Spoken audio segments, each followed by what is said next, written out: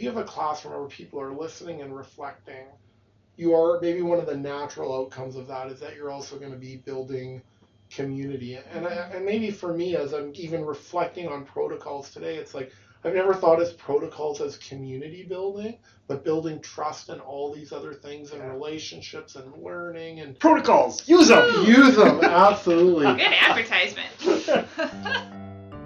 Welcome to Hallway Conversations. We're a trio of educators who have plenty of questions about teaching and learning and school culture, and we believe in the value of collaboration and reflection as we seek to keep growing as teachers. So this podcast is our place for thinking out loud together about issues in education and why they might matter to Christian educators. Welcome to the conversation. Hello, everyone. Welcome to Hallway Conversations. My name is Matt Beamers. I'm Dave Mulder. I'm Abby DeGroat. Richard Mouw has a wonderful book titled The Life of the Mind. It's a short but important book, and I encourage you to read it. Chapter 11 in that book is titled Safe Spaces for Playing Around. In that chapter, Mouw says, quote, "Safe spaces are essential for intellectual explorations," end quote. And he shares a vignette of having hallway conversations with a colleague that often concluded with the colleague stating, "Well, I have to get back to my office to play around with a few ideas." I think the concept of playing around with a few ideas captures what we're trying to do here. Our deep hope is to create a safe space for all of us, you and us, to learn together, and our desire is that we might be encouraged in your work and our work, and encourage you to go back to your classroom, your staff room, your boardroom, your hallway, and play around in the sandbox. And while teaching and education is a serious business, we try not to take ourselves too seriously here. Whether on the podcast or in the hallway, we like to poke fun and laugh, and we always try to carry each other's burdens as well, as we think this is what it means to live in Christian community. If you are new to Hallway Conversations, the general format is that one of us brings a question and we explore our own thinking. We also appreciate getting questions from you, our listeners. So if you have time, please email us or send us a recording of your question to hallwayconversationspod@gmail.com. That's hallwayconversationspod@gmail.com. Well, Dave and Abby, a few years ago, maybe it was a longer, I came across for the first time a friend of mine, Daryl, who started using the word protocols and started implementing protocols. And it's something that I've really, has really helped me in terms of as a strategy in my classroom, in my pedagogy.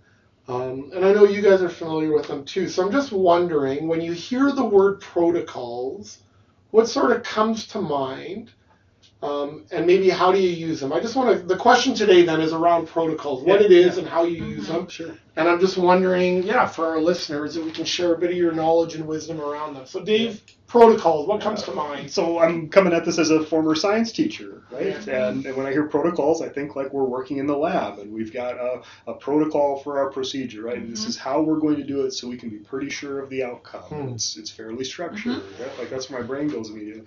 And I suppose that's probably not a bad definition. There's right? definitely structure. That we're having some intentional structure for how we're going to conduct ourselves in this, right? Right. How about you, Abby? Where do you go? Yeah. And I think, as not a science person. Yeah, right? I think I right away go to learning activities in a classroom because that's, I think, how I was introduced to protocols as a form of professional development, actually, is where I first encountered them. So long before I started using them in class with my own students, I participated in them through professional development. I don't know if I've talked about it on here, but the school I used to teach at, the high school in Iowa, there's a pretty popular professional development initiative sponsored by the local AEAs, the area education agencies, called Authentic Intellectual Work. And it's built on protocols, really. So we had protocols for examining student work. So we would have a group in a PLC, in a personal learning community, we'd look at, someone would bring student work, and we would have a series of protocols and questions that we would answer around that student work. Or we would bring a task that we had designed, and we would tune it, right, with the knowledge of all of the people in the room. Or we would actually look at our own instruction. So people would come and observe, or we would talk about instruction, right, and we'd have protocols around how to talk about those things.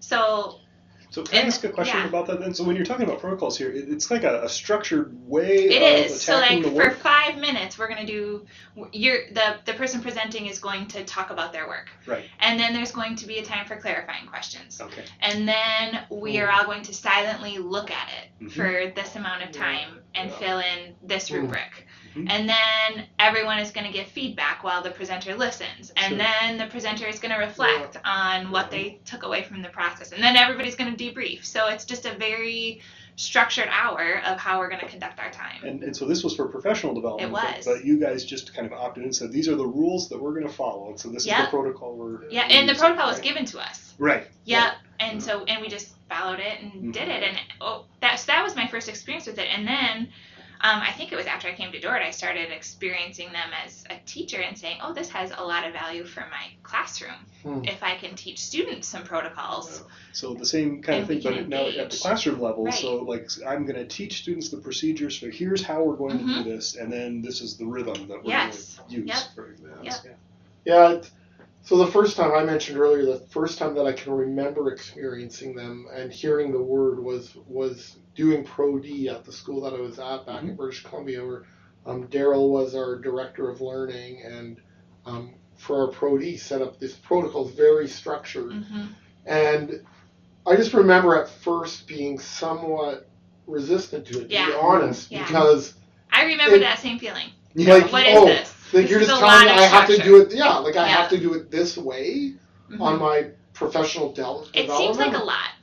It seemed like a lot, and it seemed like my initial reaction is you're limiting our creativity. You're limiting our exploration. Like give us some room to move here. And I don't remember even what the protocol was. I just remember Daryl using them. I remember being somewhat resistant to it. And then I remember, and maybe not even right away, but over time, as he continued to use different protocols to lead our ongoing professional development, one thing I can remember at some point realizing is that within the structure, teachers felt way more freedom to participate. And so we went from Pro D that quite often hearing many of the same voices, which were wonderful, tons of wisdom there. But all of a sudden, not hearing different, just hearing more, hearing more voices. Yeah. So I think that is one of the best parts about protocols, actually. As a teacher, too, thinking about whose voice in the room, it empowers. It feels like it kind of... So one of the benefits for me, at least even looking at it back then, was it levels the playing field. Because now you're saying, here's the structure. And each of you has the wisdom to bring to this discussion. And we're actually, I can remember him even being like, and sorry, Daryl, if you're listening to this, because I love him. He's so brilliant. Well, first of all, Daryl, if you're listening, that's a big step in our relationship. But I remember there was even sort of like you get 1 minute to this. You got 2 minutes to this. You're gonna think. You're gonna stand back to back. Then you're gonna listen. You're gonna ask these questions. And again, my first response was like, "What? Like, why are you limiting us?" But it really was. And if Daryl was here, he'd be yelling through the speaker to say, "To get you to stop talking for once, Matt Beamers." But there's a sense of that, right? It's to say, "You got a minute. What do you want to say?" Now it's actually someone else's turn. And I think and that's one of the things that really stood out for me in participating in it, is that it's sort of, it was a great leveler, which even in a faculty, you need. You need. And I remember leading high school classrooms, right, where the same 4 people led the discussion. Oh, sure, because you've got some of those students who just like to speak. If I'm just going to have a classroom discussion and ask questions, there are people who will never, ever raise their hand. Right. Yeah, absolutely. But that doesn't mean their voice is less valuable to... So how can we enable them? And a lot of the protocols I use are with those students in mind, right? Yeah. How do I get these students who might be reticent to be more... I was going to say more actively engaged. That's not fair. No. But maybe to make sure their voice is also heard. Yes. Yeah. Yeah. So can you talk a little bit about that then, Abby? Like, how does that take shape in your class? You say you use these with students now. What kinds of things do you do? Right. How do you structure that learning? So a couple of weeks, I was thinking back when I was preparing for this at what I've done like in the last week, right? And so I just have a list. So one of the ones that I really like for getting student voices heard is called Chalk Talk. So students aren't actually allowed to speak. So we have like these cool whiteboards here that can hang on the wall. Do you know the ones I'm talking about? Or that we can take them down and like the students can write on them. They're just kind of big. And I'll put a question, maybe like 4 questions. So one on each whiteboard around the room. And I'll give every student a dry erase marker and we'll do like stations. So spend 5 minutes at this one. You're not allowed to talk, but you may write back and forth to each other. So answer the question and you're allowed to like draw arrows or stars or check marks or question, and then everybody move to the next. So I have 4 groups, 1 group right here, spend a few minutes there, then we move to the next one. You know, once everybody's been at the board, then we do a gallery walk where you go read what everybody has, and then we debrief, right? So what'd you see? This is, and then I'm able to like kind of weave a conversation involving all of those voices on the boards. And the best part is we don't know who wrote what. Right? So we can just point to ideas. And they emerged through this process. Right, through the process. But everyone has contributed something because you have to write something. At the board. That's we had excuse me, last week we were just going over perennialism, you know, progressivism in philosophy of education. So we did some, maybe similar to that, some collaborative work where they had to do some summarizing and answer a few questions on a piece of big chart paper that we stuck on the wall. And then I gave everyone 3 orange sticky notes and 1 blue sticky note. I said, you know, the orange is for warm feedback. I just want you to walk around and read them all. And if you see an idea in any of these isms, just stick it there. That's your way of saying, hey, this makes sense to me, or I appreciate that. And the cool feedback around, hey, like I'm not so sure about that. And it was just, and then, you know, to step back and say, hey, let's notice and wonder. It looks like there's a lot of orange sticking, a lot of warm feedback here, and a lot of cool feedback here, you know, and have kids share out, hey, where did you use your sticker and why, right? So to first even just empower them to just walk around. I like a lot of protocols because they actually do invite people even physically to get up and move around. So, you know, I've seen it done as well, like with dots, right? Like you get 3 dots, you know, go around the room, do a gallery walk, what resonates, what doesn't, you know, it just, things like that. You know, you've shared with me, I learned this one from you last year, Abby, the go mo. Like I use that in the last couple of weeks in starting a new module on the purpose of education, and you know, 7 or 8 different quotes from different people from different backgrounds stating this is what they think the purpose of education is. So everybody just picks up a quote, they give one, they get one, they move on. So you have this discussion, you switch quotes, you move to the next one, and you just sort of... It's a great way to preview text. Give one, get one, move on. Go. The best part of protocols is the cool names is that they have. But there is a sense, and like I said, there's something about, and you know, like even when we do that, hey, you know, I often use back-to-back, face-to-face. So even in Go-Mo, here's your quote, here's a minute of reflection, and just to be quiet and just to sit in that and reflect on it, and then face-to-face and have this discussion. And again, I think it's, you can, you know, we know that as teachers when students are engaged, you can hear the level and just walking around. And I think to me that in the end, like I found a quote that talked about protocols provide the skeleton upon which students can build their ideas. It helps shy students to participate, reins in overly enthusiastic learners, and in general levels the playing grounds that neither the student personality nor academic confusion define the results. So I just really love the language of that. Of, like I said, it's and this isn't the right word, but I was thinking as you were talking about voice and things like that, it's, and not that you need to give permission, but it sort of invites or gives permission for people to engage in this dialogue. And it sets the expectation, right? That everyone in this class is a learner, is valuable, and their voice is valued, right? And we expect them Yeah. to participate. It's an expectation. It's not you can come and sit and not think or do or participate. Maybe just brainstorm some more for our listeners. What are some other protocols that we typically like? I'll share one that I use. So I teach online a lot, and I like teaching online. So in an online discussion, so often like I'll use like the classic protocols: post once and respond twice, right? But that falls so flat, right? Like students get into it like, whoopie ding, here we go again. And so instead I've changed it, and my expectation I make clear to them is you should be part of the conversation. Well, how does that take shape? Well, here's our protocol. It's called Phi3, and it's 3 words that end in the letters FY, right? So when you respond to a student, you're going to either amplify, which means you agree, and so you can't just say you agree. Carry the conversation forward. I agree, and amplify.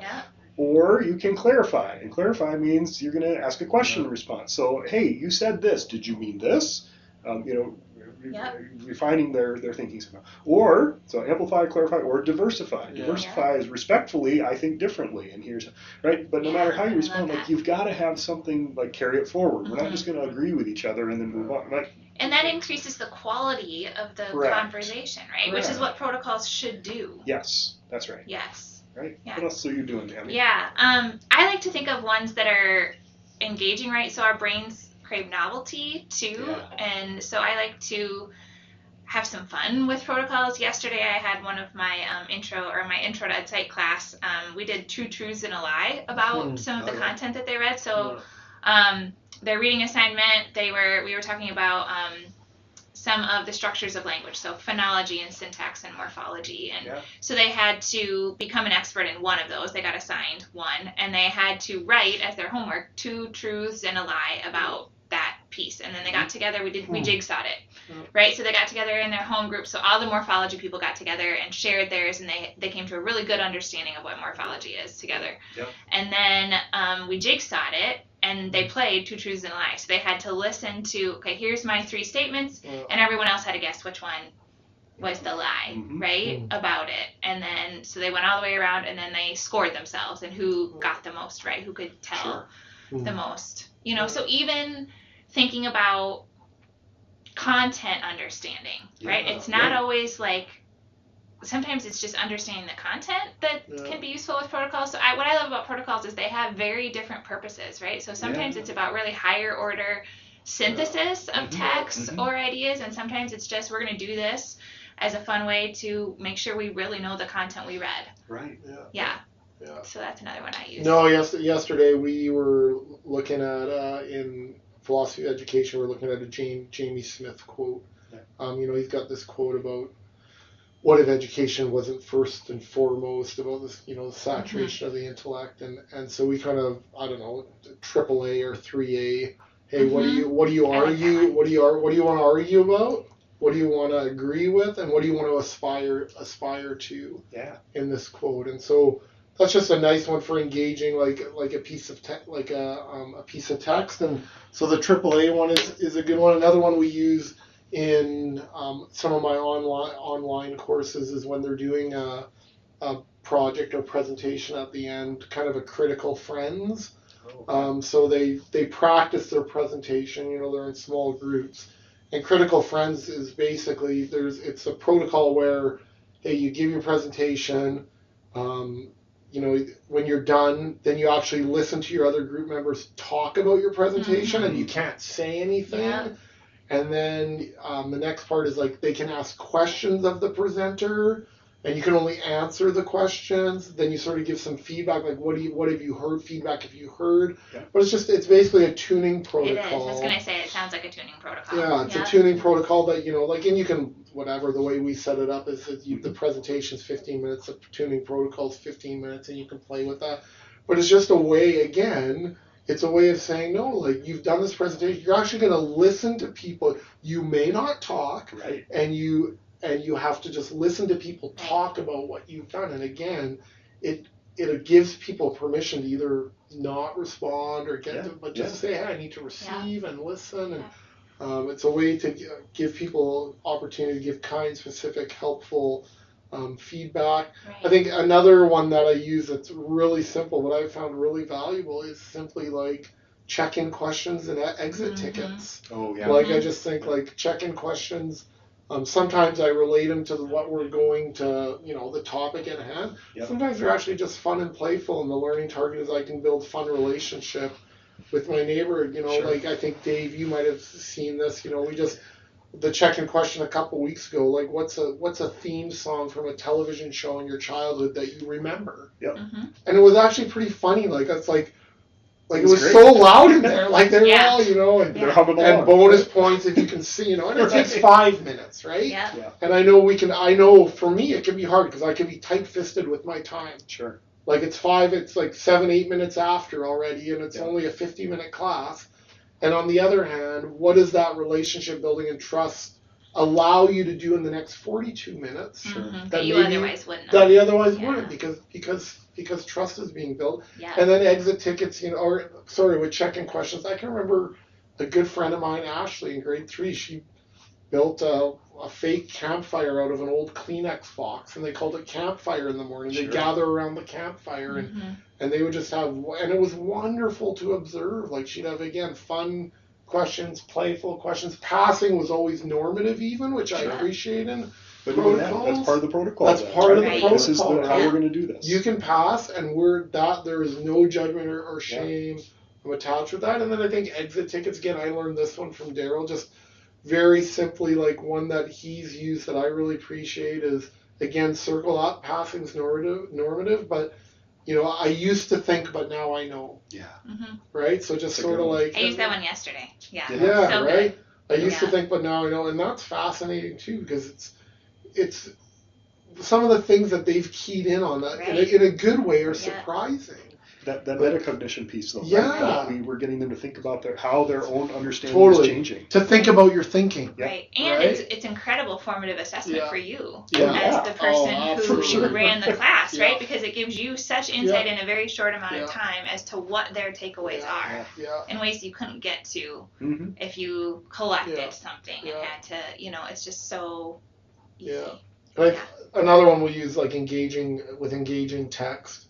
Simply, hey, read through this piece once, underline or highlight a sentence. Mhm. Okay, read through it again, highlight a phrase, read through it again, highlight a word, and let's just share out on that. Yeah. Like why that sentence, why that phrase, why did that word resonate with you? How about you, Dave? So I do some writing protocols too. Okay. When you mentioned that, I like that. So in Introduction to Education, we look at snippets of text all the time, and one of the things I do is I'll actually print it out in hard copy and give it to them, just a paragraph at a time, something that we need to consider.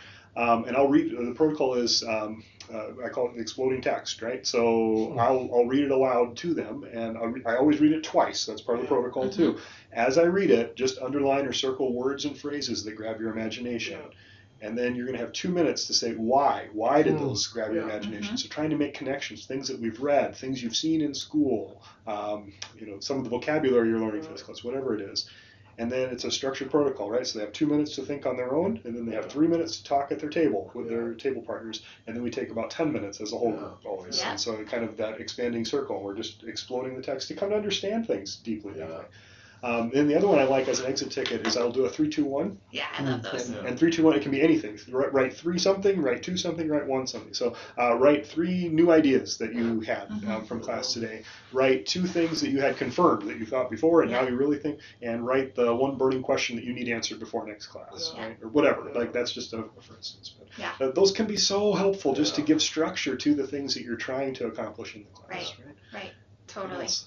Yeah, I like them too for group conversations, really quickly, like you mentioned, back-to-back, face-to-face. Another one I do that gets students just up and moving, especially, like if you're reading the room and you have a question, but you can tell you're losing them a little bit, right? I'll do like a speed dating protocol. Yeah. So I've heard of this. Can you explain? Yeah, this? so everyone, like I did it in my room the other day where we have tables that are across and we have 2 aisles, right? So I said, okay, everybody go to one aisle and face a partner. And then I'll ask a question and you have 2 minutes to talk about it, right? And then I'll say stop, and then we'll rotate. And it's just like a speed dating, if you've ever seen them, like the bell rings, right, and you move to the next person. And then they talk about the same thing, or you can give them a new question, right? So they get to people that they don't sit by because you're going up and down the rows. and they're up and they're active, which I think always get you better conversations than if they're seated. Yeah. Right? So that's a silly program. As you say that one, I remembered a protocol I call walkie-talkie, and sometimes I'll do the same thing. If it seems like the energy in the room is getting too low, and you can't do this every day, and it depends on your layout of school. One of the classrooms I teach in, we've got kind of a natural loop in the building, and so I'll say, here's your prompt. You have 3 minutes to go walk around the loop and then come back, and you're going to report out what you talked about. And so you grab your partner, and they go take a walk, and they know that it's time dependent. You've got 3 minutes to come to an answer to this question. Come back and sit down. We're going to share out, right? And that can be really engaging to improve the quality of conversation, like you say. Yeah. Because as we're talking about this, it makes me, and I'm painting with a bit of a wide brush here, but it feels like as I listen to even you talk about your protocols, I just wrote down it seems like 3 things that in general they have common. It encourages active listening, like this idea I need to be present with someone. Yeah. But it also, so many of them have built in time for reflection, and we know reflection is so important to learning at every age. Like this idea of anytime you can get students to reflect on their learning. So is that a Dewey quote, right? Is there a Dewey quote about reflection? Right? I didn't learn because I did. I learned because I reflected on what I did, or it's something. Of that. Listen to you quoting Dewey. Of course you're quoting Dewey. No, honestly, that's up for that makes sense to me, Abby. Actually, so it's a listening reflection, and then it seems to me that just listening to you and as you guys talk, and I know you put high value on this anyways, is that there is an element of community building of that, and and it's so interesting to me that all those kind of goes together. If you have a classroom where people are listening and reflecting, you are maybe one of the natural outcomes of that is that you're also going to be building community. And maybe for me, as I'm even reflecting on protocols today, it's like I've never thought as protocols as community building, but building trust and all these other things and relationships and learning. And so it just strikes me that maybe those are some of the things that protocols have in common. I agree. Protocols, use them, absolutely. Good advertisement. Friends, we know that your time is valuable, and we want to thank you for joining us in the hallway today. Thank you for the good, God-delighting work that you are doing, and we hope that the Lord gives you what you stand in need of in the coming week. And finally, we would like to send you into your day and week with this blessing. So to our listeners, who we are so thankful for, may the Lord bless you and keep you. May the Lord make his face shine upon you and be gracious to you. May the Lord turn his face towards you and give you peace, and give you peace, and give you peace. Amen. Thanks for listening, everyone, and have a good week. This podcast was quite literally dreamed up during one of our actual hallway conversations. Our music is by Ethan Mulder. Hallway Conversations is an independent podcast created and produced by Matt Beamers, Abby DeGroat, and Dave Mulder. Thanks for listening.